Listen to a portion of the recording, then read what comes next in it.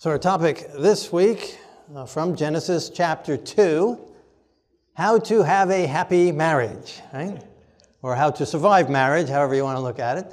And so this is coming on the tails of last week where we looked at how to choose the right spouse. And so this kind of continues that theme. And this would not just be for married people. There are applications that would certainly apply to the dating process. Basically, the things that we do in marriage, we should be doing in the dating process, most of it, not all of it. And we learn those principles right and do those principles right in our lives even before we start dating. Then we'll be able to continue them in dating and then continue them into marriage. So we're going to look at some principles today that will be helpful in every aspect of our lives and in all of our lives.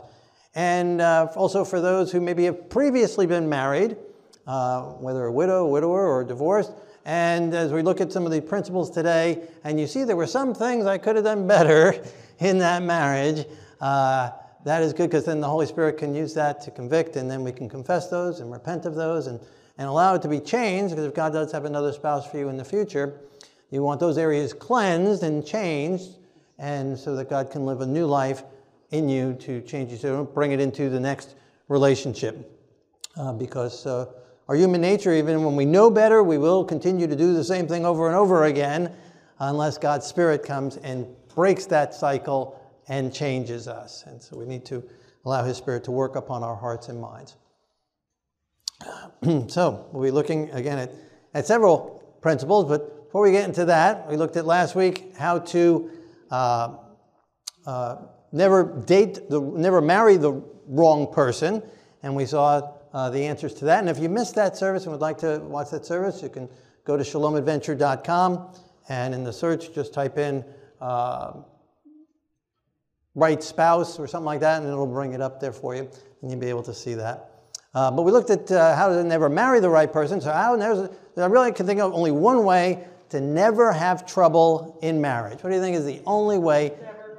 Never marry. That's right. Don't get married. That's really the only way, because the Bible specifically says in 1 Corinthians 7:28, if you marry, you will have trouble, right? And God's word is right. It is always right. And so if you get married, you're going to have trouble. That's just par for the course, right? So you should be expecting that. And really anywhere in life, right? In life, we will have trouble. Again, these principles apply to our whole life. There's people who give their hearts to the Lord, and they think, now everything's going to go wonderful. God's going to answer all my prayers. I'm never going to have any more financial problems. I'm never going to have any health problems. I'm never going to have anyone hate me. God is going to protect me. No, my car's never going to break down. I'll never have any plumbing problems. Everything is going to go great. And it doesn't, right? Right? Until the next moment, right? And then Satan hits us over the side of the head, right? So there are troubles in this world because we are not in heaven yet, right? If you haven't figured that out yet, we're not in heaven yet, right? This planet is still, the devil is still the prince of this world. Yes, God is king, but the devil is prince of this world, and he is controlling a lot of aspects of it in a lot of people's hearts and minds. And so also in marriage, so a lot of people enter into marriage thinking this is going to be wonderful, everything's going to be terrific. And after the honeymoon stage wears off and then there's some troubles, they go, uh-oh, I think I married the wrong one. Right? How did I get stuck with this person?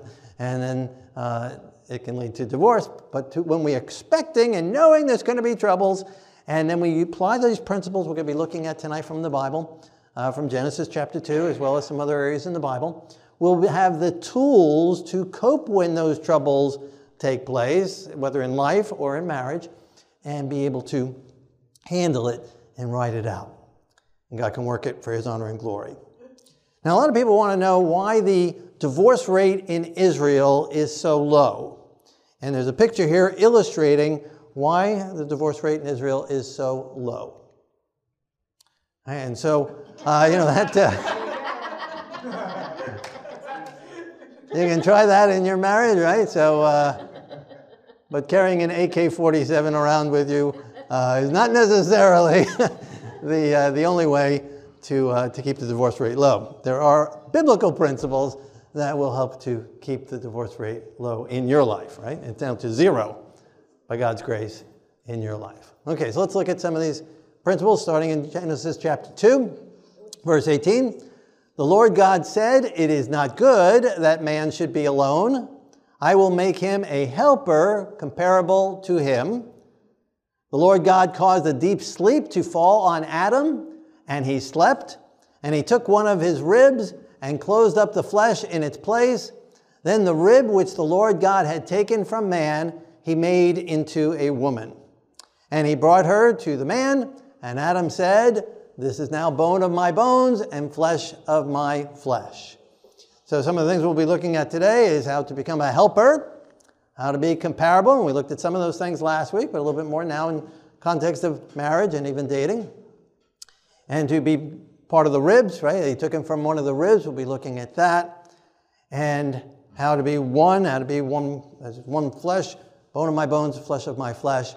And another point here, it says that God had taken from the man the rib and he made a woman.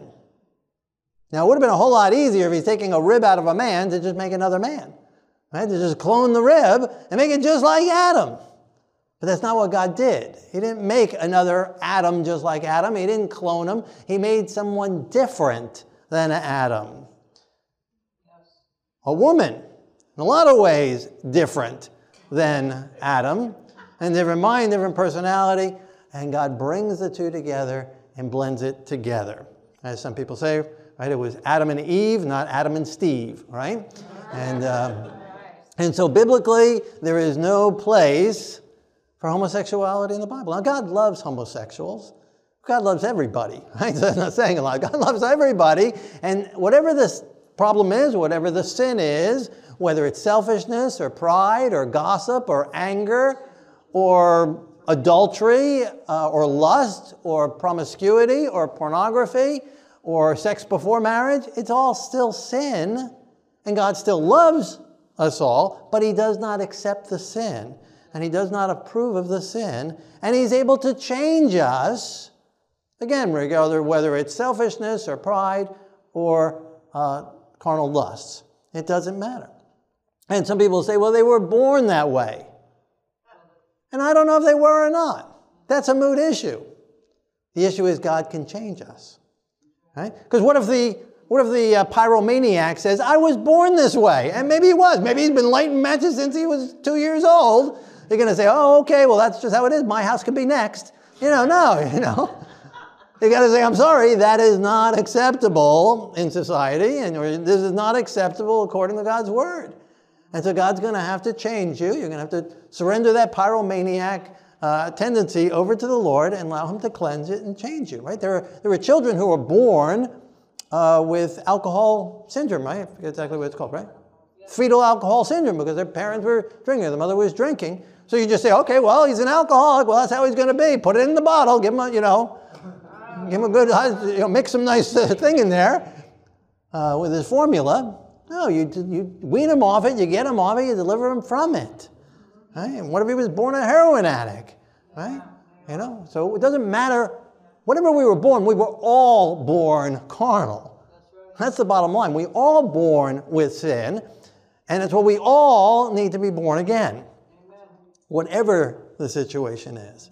And so this is certainly one of the areas. But again, we see biblically and throughout the Bible, that type of lifestyle is not acceptable. And God's grace is able to cleanse, forgive, transform, change. And that's the power, again, for every aspect of our lives. Okay, so let's get into some of the principles. Principle number 1 is pray together. Matthew 18, verse 19, I say to you that if two of you agree on earth concerning anything that they ask, it will be done for them by my Father in heaven. What a wonderful promise. If you can find somebody on earth to agree with you, God's going to answer the prayer if it's according to his will. That is a wonderful, powerful, powerful promise. Now, why is that? Why can't God just answer one person's prayer? He wants this demonstration of unity, right? He wants people, humanity, and how much more so in a married life to have a prayer partner. But even before marriage or outside of marriage, to have somebody that you can pray with, that you can come in agreement with on a topic, on an issue, and pray together in one heart, in one mind, as one flesh together under God. And that is a beautiful experience, to be able to pray together. And so marriages should have prayer together. Everyone should have prayer together. Everyone should have a prayer life. Again, even before marriage, developing a prayer life, a daily prayer life, even a morning and evening prayer life, and even throughout the day, scattered throughout the day. But certainly set times when you pray. And then God brings a spouse to you, then there should be family prayer in addition to that, not in replacement of personal prayer, but in addition to, and then also congregational worship time and prayer. And so there's three aspects, and we need to have all three if we're in a marriage relationship. And even if you're not in a marriage relationship, you should have personal prayer, but you should find a prayer partner. And in the congregation, it's a good place to find a prayer partner, women with women, men with men, someone that you meet with, maybe over the phone or however way, once a week or whenever, and pray together so that whatever you agree upon will be answered, and you'll be able to pray for each other and build up a prayer friendship. And again, that's wonderful and very powerful to have and to make use of. That's a wonderful gift that God has given to us. And again, certainly in the dating process, should be the time there should be prayer together. A good portion of it should be praying together. And then God will help us through the troubles we're experiencing if we're praying together on a daily basis. As the Bible says, don't let the sun go down on your anger, right? And so if you're praying together in the morning and the evening, then you'll be able to confess and give over and allow the Holy Spirit to show what is wrong and give you humility and to be able to come back together. Another principle is to communicate. Genesis chapter 2, verse 24. A man shall leave his father and mother and be joined to his wife, and they shall become one flesh. And becoming one flesh is more than physically, it's mentally and emotionally and heart and mind, and that takes place under knowing each other, communicating with each other, getting to know each other. And again, that needs to be a very important part of the dating process, to know each other. That's one of the reasons why I don't recommend sex or intimacy before marriage. You can spend time talking, getting to know each other on a logical basis, not the emotional time. And so same in marriage, communication needs to be the major part of a married life.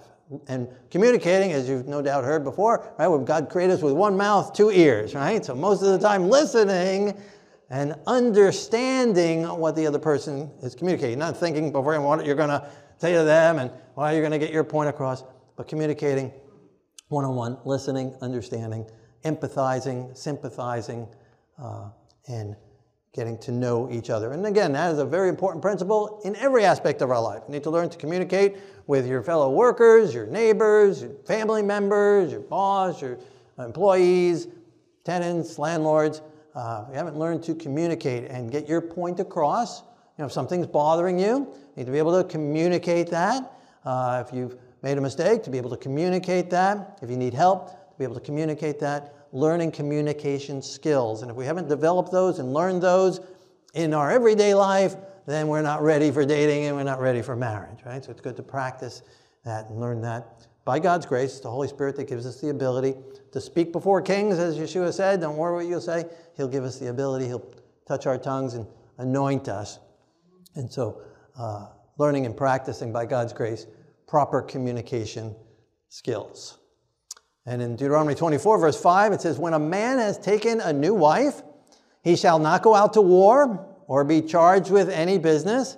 He shall be free at home 1 year and bring happiness to his wife. Amen.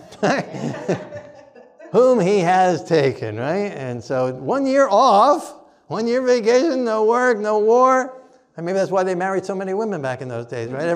One every year, and you just have to stay out of work and stay out of the war, right? But the principle is still there. It'd be great to do now. You'd have to wait till you're 67 to have enough money to take a year off of work, but the principle is still the same. It's that first year of marriage, spending time to make the other person happy, right? And focusing on, how do I make this person happy? Right? And that takes communication, knowing what makes them happy, right? Knowing what their heart is, what their interests are, and their desires are. And so communicating, spending time together, and making each other happy. It's not about making yourself happy. Right? If we enter into a friendship relationship or a marriage relationship or a work partnership or whatever it is, if the goal is for that person to make you happy, it's going to be miserable because no one will be able to make you happy. No one person is going to be able to fill your love cup except God. Right? Only God is the only one. And if we're trying to get it from people, everyone in the world can demonstrate love to you and it will still not be enough. But when we're filled with God's love, it will overflow and we'll be able to give love and be able to make other people happy. And if we are making other people happy, then we will be happy. And that's agape love. And if we're receiving God's love and giving love, then we will be loved and we will be happy. And so that's the formula for, again, marriage and life in general. Very important to put that into practice. Okay, enthusiastic agreement. And these things kind of go together, right? So praying and communicating and agreeing and being in agreement, they lend each other, they overlap. And not just agreement, but enthusiastic agreement. That's not compromising. I don't believe in compromising, again, whether in marriage or in other type of settings. Because when you compromise, then nobody's happy. Like both sides didn't get what they wanted. Both sides gave in some area and caved in some area. Right? And so God's not about compromising. It's about coming to enthusiastic, that both sides are enthusiastic about the agreement, the solution that they came to in their problem.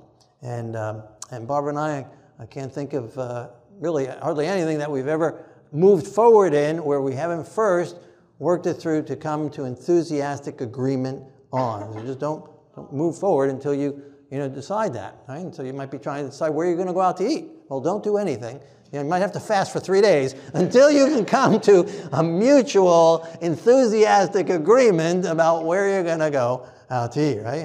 And so you just learn to communicate. Again, it has to take communicating, listening to the other person, finding out what their real need is. Not just, I want Italian food, but why do they want Italian food, right? And then trying to figure out a solution that will still make them happy and still make you really happy. And so you talk and you come up with ideas and ideas and ideas, and you keep on battering ideas and throwing ideas on the table until you come up with an idea that both go, yeah, that sounds great, right? Let's do that, right? We'll go out and you're both enthusiastic about the agreement, the solution, right?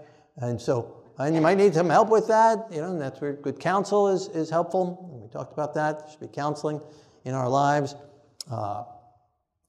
before marriage, before dating, during dating, and into marriage, and throughout our lives. And so you might need a counselor to help you come to agreement, to understand each other and listen to each other. Those listening skills in communication, of hearing what they're thinking and not talking of the eyes, but how you're feeling and letting each person know, being honest and open, and those communication skills, and then bringing that into coming to an agreement together. Not manipulating the other person, not trying to pressure the other person, but to come up with ideas that the other person would be excited about. And when both sides are doing that, both will eventually come up with an idea that the other person is excited about and they're excited about as well. And again, that should go for business partnerships, congregational decisions, friends decisions, friendships, and certainly in the dating process, and then in the marriage as well. To putting that principle into place. Now, Amos chapter 3, verse 3, can two walk together unless they are agreed? Right? And we can't walk together. How can we be one if we're not in agreement on decisions? So come to agreement, enthusiastic agreement. Vitally important. And one way to come to agreement is in a spending plan. Right? That's where it really gets tested. Every individual should have a spending plan, and then married couples should have a spending plan together. And that's a good place to practice communication, to practice coming to enthusiastic agreement. Spending plan is where you're deciding how you're going to spend the money before you spend it. Right? That's why it's called a spending plan. Some people call it a budget, but I like spending plan.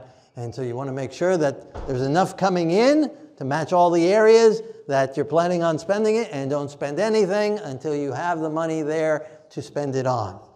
And so have a whole plan And if your needs are higher than your income, you need to find ways to bring up the income or lower the needs or delay the needs until you have it. And so every person should have that before the marriage, before dating. Talked about that being financially whole and financially secure as well as emotionally and mentally. And then you bring that into the marriage and you blend the two together. And there's lots of times when Barbara and I will decide, whether to help someone out, give someone out, or buy some gift, or how much do you think this thing is worth? Should we spend this? And one of us will say, well, I've got a number in mind. You ready? You have a number in mind? And we'll say, yeah, we got a number in mind. And almost always, we're very close, if not right on, to the amount that we thought that was worth or what we should do with it. And that comes from just, again, knowing each other and getting to the feel and having a spending plan. Knowing how much is there, knowing how much can go out, and knowing where it should go out to. And so everything should be designated on what you're going to spend to save up to a car or a house or houseware stuff and food, and have a budget, have it all budgeted out and planned out. A lot of people have no idea where their money went at the end of the month. And we should know. We should know. We should know beforehand where it's going. That's good accountability. That's a biblical principle. Could you imagine a business that has no idea where the money is going to go, or no budget? They wouldn't last long. And how much more important is a marriage than a business? How much more important the whole foundation of society?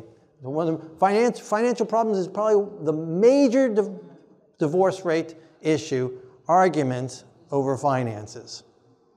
Again, Barbara, I remember Barbara and I talking about when we started dating, one of the things we discussed was how much do you give to the Lord in tithe and offerings? And we were a perfect match. The number was right on, exact same percentage, which made it easy.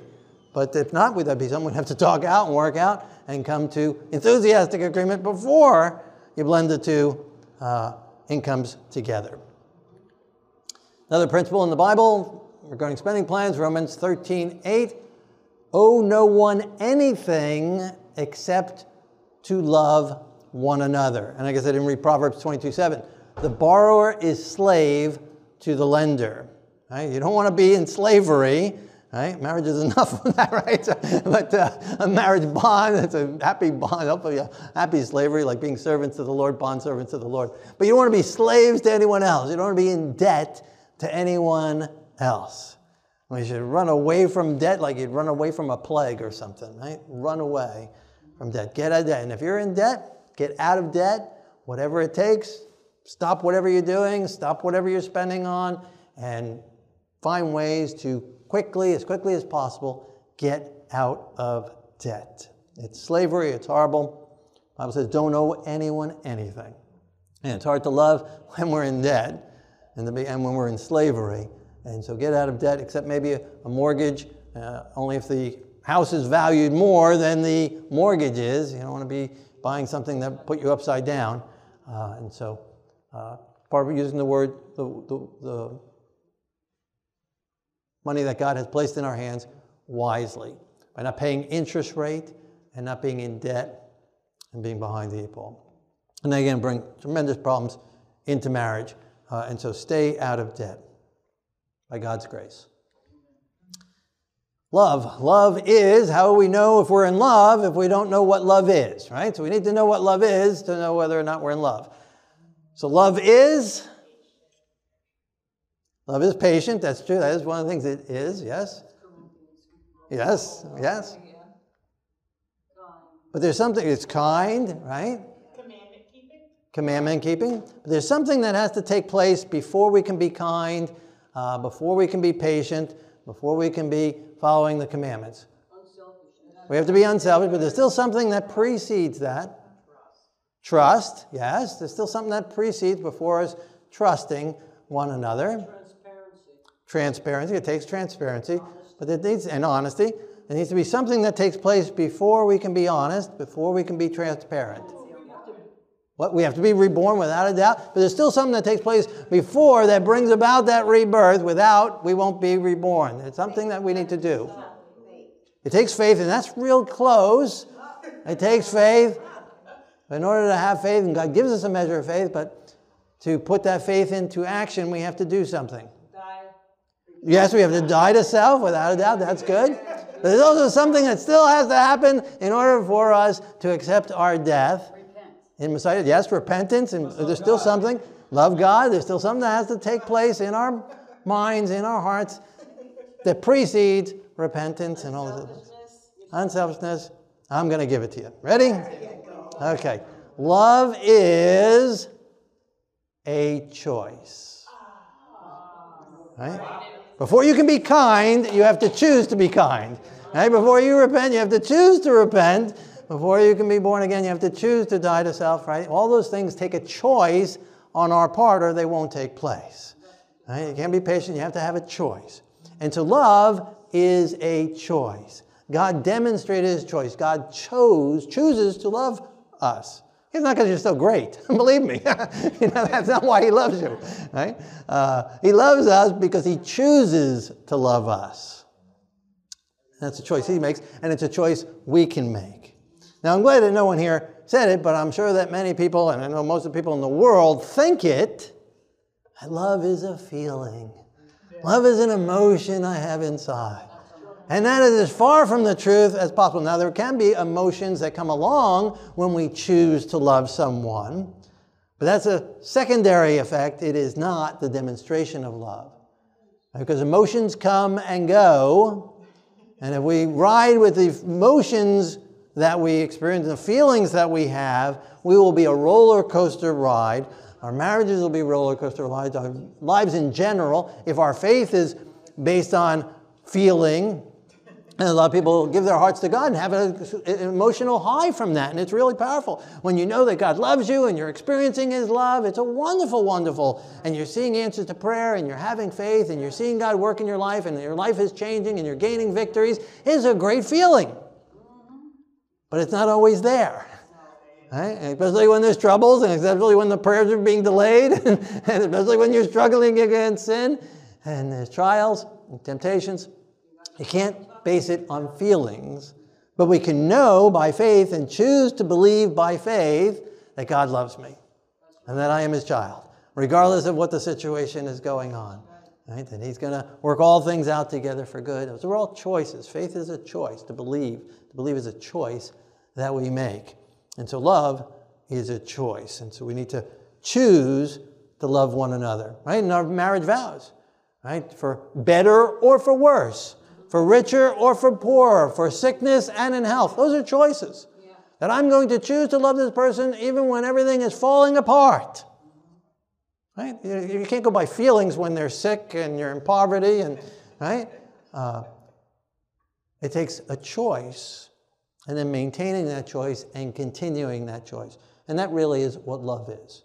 Love is a choice. Choosing to love the other person. And people say they fell in love. You don't fall in love. Right? Yeah, you fall on your face, right? Yeah. You can fall into infatuation, and that happens all the time. And people say they fell out of love. They didn't fall out of love. They chose to stop loving that person. That might be because that person was mean or because of whatever, a lot of reasons, but it's still their choice. They're choosing. It's not a falling out of love. And I've heard people say, after 25 years of marriage, oh, I never loved him. I never loved her. You know? I look at this picture. Where'd these 4 kids come from? They fell out of the sky? You know, what, did she tie you up and lock you in a room for the last 25 years? You know, what do you mean you never loved her, right? They chose at some point in time to get together. They chose to marry, right? Did she forge your signature on the marriage contract? You know, it was a choice that took place, right? And so we can continue to choose for better or for worse, for richer, for poorer, and sickness and health and all other reasons, right? It's a choice. Love is a choice. And yeah, reading from 1 Corinthians 13 that many of you were quoting, love is patient. Love is kind. It does not envy. It does not boast. It is not proud. It is not rude. It is not self-seeking. It is not easily angered. It keeps no account of wrongs. Love takes no pleasure in evil, but rejoices in the truth. It bears all things, believes all things, hopes all things, endures all things. Love never fails. Right? That's right. And that's why it's a choice. And we see all of these things are choices, right? Right? All patience is a choice, kindness is a choice, not envying, boasting, those are feeling pride, right? Not rude, not self-seeking, that's selfish, right? That's based on feelings. How am I feeling? How am I responding to this? How is this affecting me, right? So love, the opposite of love is, how is it affecting me? True love is, or that's not love, right? It's self-love, right? But true love is how does this affect the other person, right? And so to be able to be patient and no pleasure in evil, right? That's not choosing to love, right? Love is a choice, choosing not to rejoice in their downfall and their problems or keeping record of wrongs. That's a choice, choosing to forgive. And forgiveness is a major part of marriage, right? Because the person you're married is not perfect, right? They're just like you. Need of God's grace, forgiveness, transformation, mercy, power to be changed. And so it takes a lot of forgiveness on one another's part. And we need that power, and that comes from God, realizing there's mistakes and wrongs, and need to practice that, again, before marriage, before dating, learning to forgive others and learning to accept God's forgiveness for ourselves. Those are all choices to not keep account of wrongs, to allow it to be cleansed, to hope and endure, and never fails. All choices. So love is a choice, important thing. Love is a choice, and so we got the rib cage here, because the Bible says that Genesis chapter 2, verse 21, the Lord God took one of his ribs. Now, what is the purpose of a rib? What's the purpose of the ribs, right? Actually, we look at these ribs, they're pretty amazing things, you know? It's design. We talked about Genesis chapter 1, God's design. Look at this design there. Isn't that amazing? The first several ribs all are attached to the sternum with cartilage. Each one has their own cartilage going forward to the sternum, except the bottom ones. These bottom ones share the same cartilage and all connect in the same place, making this kind of a V-shaped thing here. I mean, it's a very unique structure. It was kind of just happen chance. You wouldn't have even sides, and you know, it was just thrown together, and just by, chance or just duplicating, then they would all have the sternum right down in the middle, and they'd all be exactly the same. But they're different, even within one rib cage, where the top are all connected one, and these bottom. Now, do you know why that is? Why it's got that V shape there? It's so that you can get fat. You see, I mean, if your ribs went all the way down and covered your belly, you'd never, right? Especially pregnancy. How would a person get pregnant if the rib cage was the same all the way down? So God has this design with this V here, right? So you can eat, you know, and be stuffed. But it wasn't especially pregnancy. Anyway, back to what is the purpose of the rib cage? Why did God give us a rib cage? To protect the vital organs, especially the heart.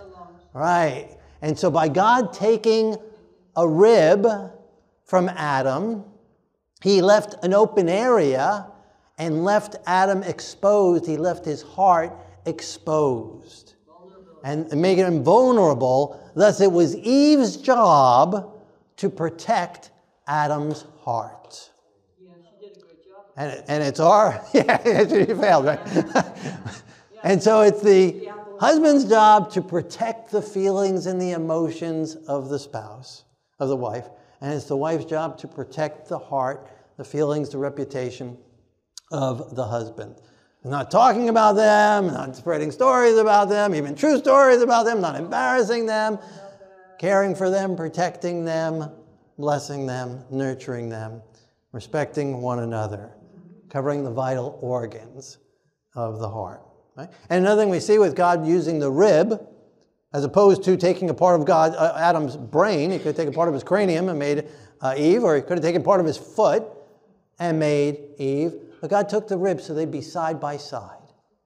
Right? And not one ruling over the other from the head, not one walking over the other from the feet, but that they would be equal together, walking arm in arm, hand in hand, rib to rib, side by side, together, unified together. That's what people say, well, the Bible says that the man is the head of the household as Yeshua is the head of the congregation. Well, how was Yeshua the head of the congregation? He left all. He sacrificed himself. He became lower than us all, even down to the death, even the death of Calvary for us. And so if the man's the head, then he needs to lower himself down to the bottomless level and to serve and sacrifice himself for the family. But there needs to be this unity together between the two.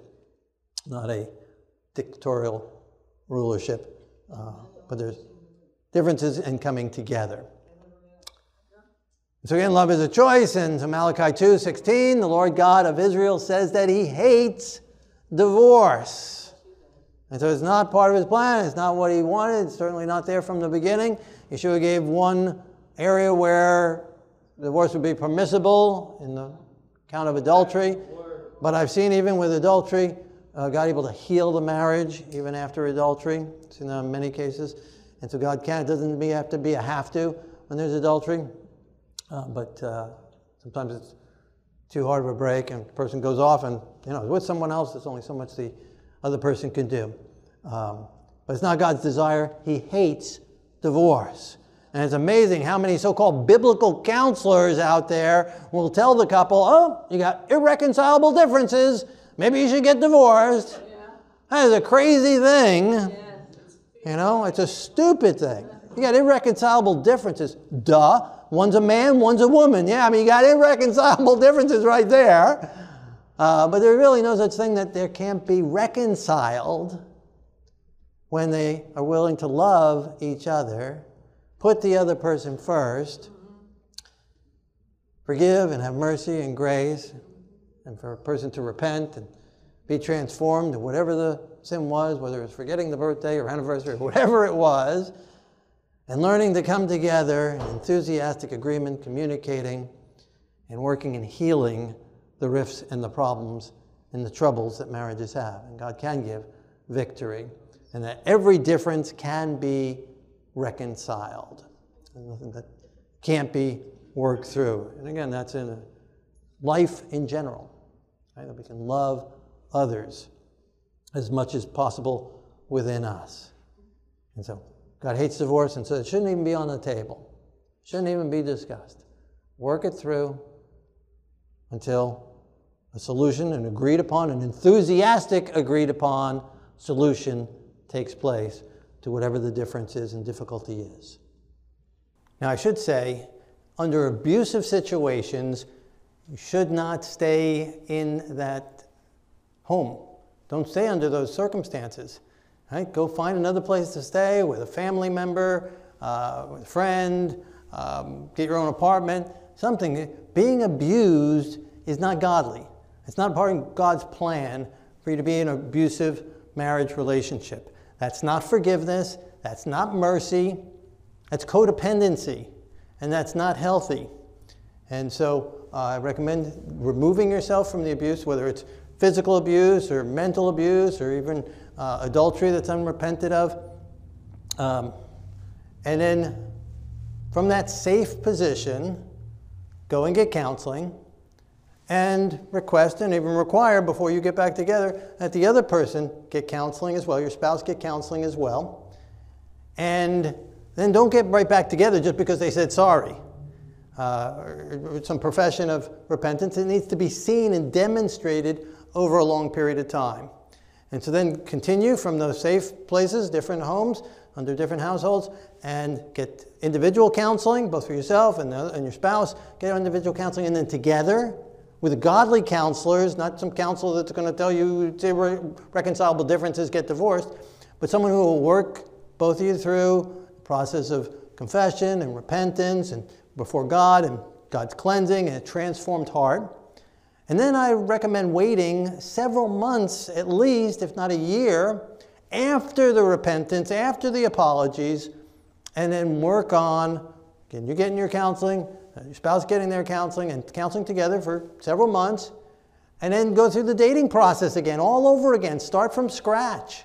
Again, staying in your safe places, separate homes, dating, going through the dating process, and then after repentance has been demonstrated, and love is being manifested, and harmonious agreement is being practiced, and that you're equally yoked spiritually, and then have a ceremony and a recommitment of vows before God and before friends. And then, and only then, after all that process, get back together under the same house, same rooftop. That's my recommendation. And then give love. 1 Peter 3:7, husbands likewise dwell with them with understanding, giving honor to the wife. Right? So according to that text, who's honoring who? The husband is honoring the wife. Now, of course, the wife needs to honor the husband as well, but we don't see this rulership type of a thing if the husband is honoring the wife. Right? So honoring, respecting one another, loving one another, giving love to the other person. Putting self aside, death to self, alive in Messiah, and thus we're able to give love to the other. And there's the 5 love languages of how to give love, because different people receive love in different ways, and your spouse probably receives love different ways than you do, and your friends and your children and neighbors receive love differently than you do, and you want to love your neighbor, and so try and find out the way they receive love, but you can also just give love all 5 different ways. There's some great books Gary Smalley has on that. And so gifts, giving gifts, physical gifts is an act of love. Verbal praise, not enough of that anymore. Right? Thank you. Please. Nice job. You look nice. Verbal praise. Service. Serving one another, willing to help one another. Time, spending time together. And touch. In marriage and outside of marriage, appropriate touch. Slap on the back, handshake, appropriate touch is a demonstration of love as well. So these are 5 different love languages that need to be practiced and put in place. And communication is a part of those, knowing what the other person wants. And society today, communication is absolutely horrible.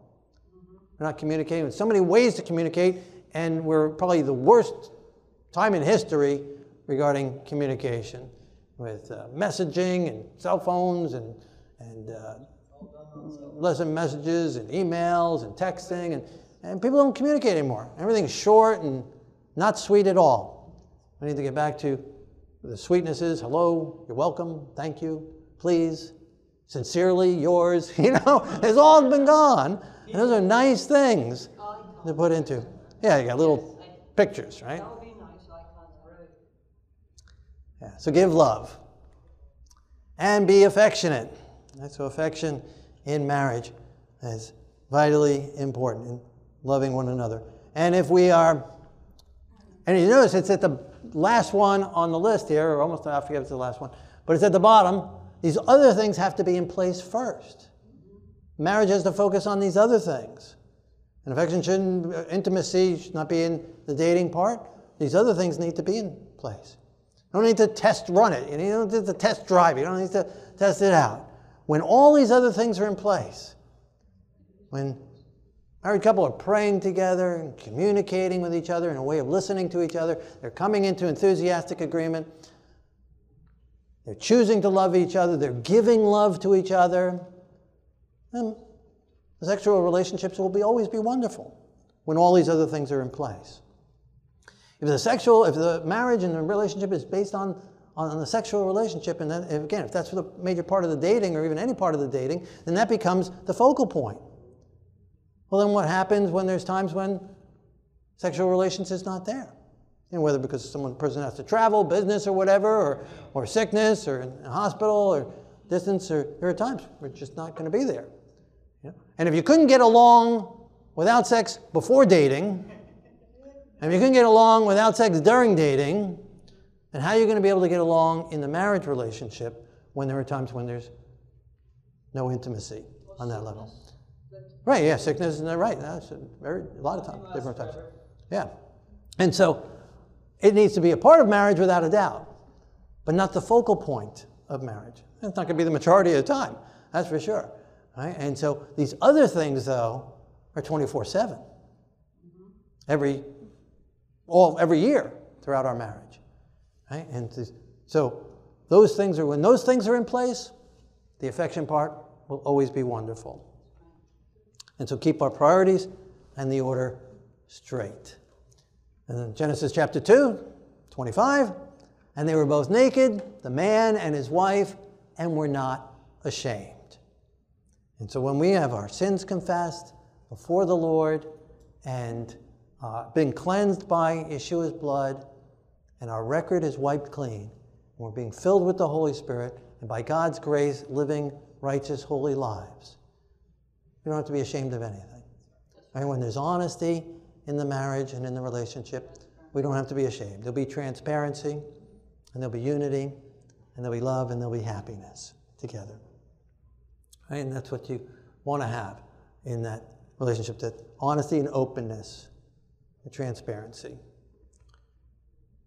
And that's good to practice in our lives before God, being married to Him, cleansed from sin by His grace, be able to be prepared as a bride for Him, pure, without spot, naked in a sense before Him. And our records and mind and heart and desires and motives are all open before Him. Can't hide anything from Him. And so come to Him and surrender all. And when we're surrendered to God and bring that into a friendship relationship, a business experience, and certainly a marriage relationship, there will be happiness, there'll be harmony, there'll be love, and there doesn't have to be any shame. Everything will be an enthusiastic agreement, coming into agreement, listening to one another. Right? I had a whole bunch of good marriage jokes, but Barbara told me don't tell them. Right? So listening to one another, right? Taking wise counsel from one another. Right? So be wise in our relationships. In 1 Corinthians 7, verse 3, it says, "Let the husband render to his wife the affection due her, and likewise also the wife to the husband. The wife does not have authority over her own body, but the husband does. Likewise, the husband does not have authority over his own body, but the wife does. Do not deprive one another except with consent for a time, that you may give yourselves to fasting and prayer, and come together again so that Satan does not tempt you." Now, I had this text in there, and I put this text in there after the whole list that we came up with these principles. And then, after everything, I'm reviewing this, and then just last minute yesterday, I saw really all those principles are right in this Bible text. Starting from the bottom, it mentions prayer. Well, that's the first thing on the list. Right? And except with consent. That's enthusiastic agreement, right? That you both come together and you both agree that you both consent together, except with consent. Right? It takes two people agreeing to consent. And neither has authority over the other, right? That's equal, rib to rib. And that one, and bone of my bone and flesh of my flesh. And communicating together, knowing each other, and listening to each other. And then rendering to his wife. Well, rendering means you're giving. Right? So you're giving love, you're rendering to the other person. Giving to the other person, so giving love. And then I didn't underline affection, but it mentions their affection in verse 3. Right? Giving affections. Almost the whole list, basically the whole list is right there in that one passage that has to do with marriage. And so here's the list. Oh, I guess before we get to that, then Genesis chapter 1, verse 27. "In the image of God he created him, male and female, he created them." And chapter 2, verse 24, "They became one flesh." So the image of God, Adam and Eve were created in the image of God. Adam and Eve. Not Adam only, not Eve only, but the two of them, male and female, Adam and Eve, created them in the image of God. The image of God is this balance of both, right? And there's a difference between men and women, right? Usually men is more the sterner and more the logical, and the woman is more the loving and emotional and kind and caring and merciful and tender. And the image of God is both. Right? God has those typical male traits, and God has the typical mother traits. It says in the Bible, can a mother forget her suckling child? How much more could God? Right? So it gives that analogy that God is like the mother who can't forget. I know the place is called Heavenly Father, right? And so we have this father traits and motherly traits, that God has this combination of both. And that's why God brings the male and the female together to be a demonstration of God's character. And we cannot fully do that alone. We need the both parties, the both aspects coming together, and then demonstrating that unity together, that oneness together. That's a miracle of God. That's why can't God answer my prayer just if I pray by myself? Why does it have to be two people praying? Because God wants to see that unity and that demonstration of unity. Unity within the family of God and the congregation, and certainly in the marriage.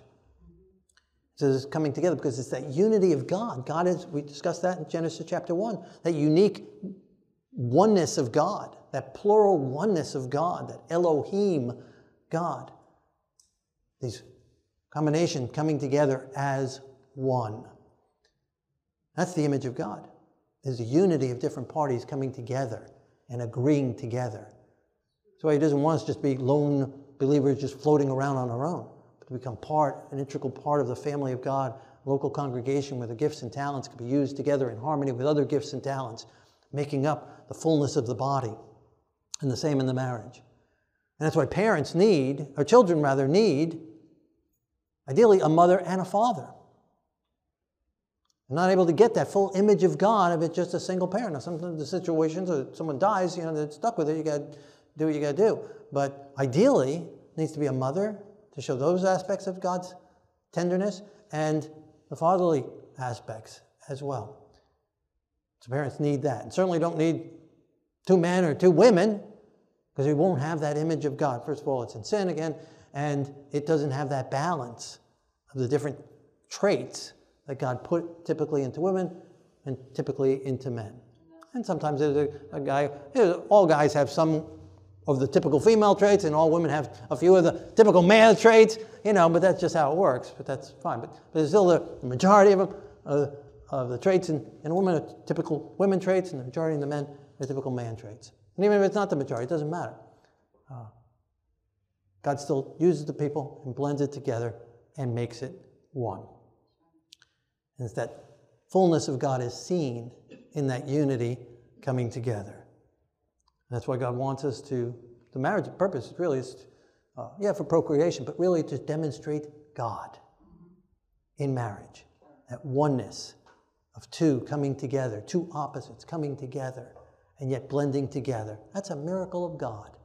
That's the beauty of God and His image that He wants to shine forth in us. And again, then in a congregation and in our lives, demonstrate that body, that bride of Messiah. And so here's our list again. And so as we pray, if there's some area in there that God is convicting you that in your marriage where it needs improvement, then surrender it to the Lord and let God improve that area in your marriage. And if it was from a previous marriage, then let God cleanse you and forgive you. If there's some areas where you didn't live up to these principles and these ideals, and let God forgive you and cleanse you so it doesn't continue with you into whatever next relationship, friendship, or marriage. And if you're not married, and there's some areas here that, again, this applies to all aspects of our lives, in every life, let God work in you, change you, improve you, build you up, sanctify you, and continue to grow you in whatever area. So if one of these areas apply to you, let us pray. If you're not having regular prayer time, if you're not good at communicating your needs, your wants, your issues, your hurts, your pains, may God work on that area. If getting along with others, coming into enthusiastic agreement with other people is not a strong point, then let God work in that area of your life. If you don't have a spending plan in marriage or individually, let God put you on that. Give that over to Him so He can give you the fortitude and the diligence to put it down on paper or on a computer or whatever, and have an actual spending plan and then put it into practice and keep with it. And if you've been concerned about people loving you, if it's all been about yourself, whether again in marriage or outside of marriage, surrender that to the Lord so He can make you loving, that He can fill you with love and overflow it to others. Let's pray together.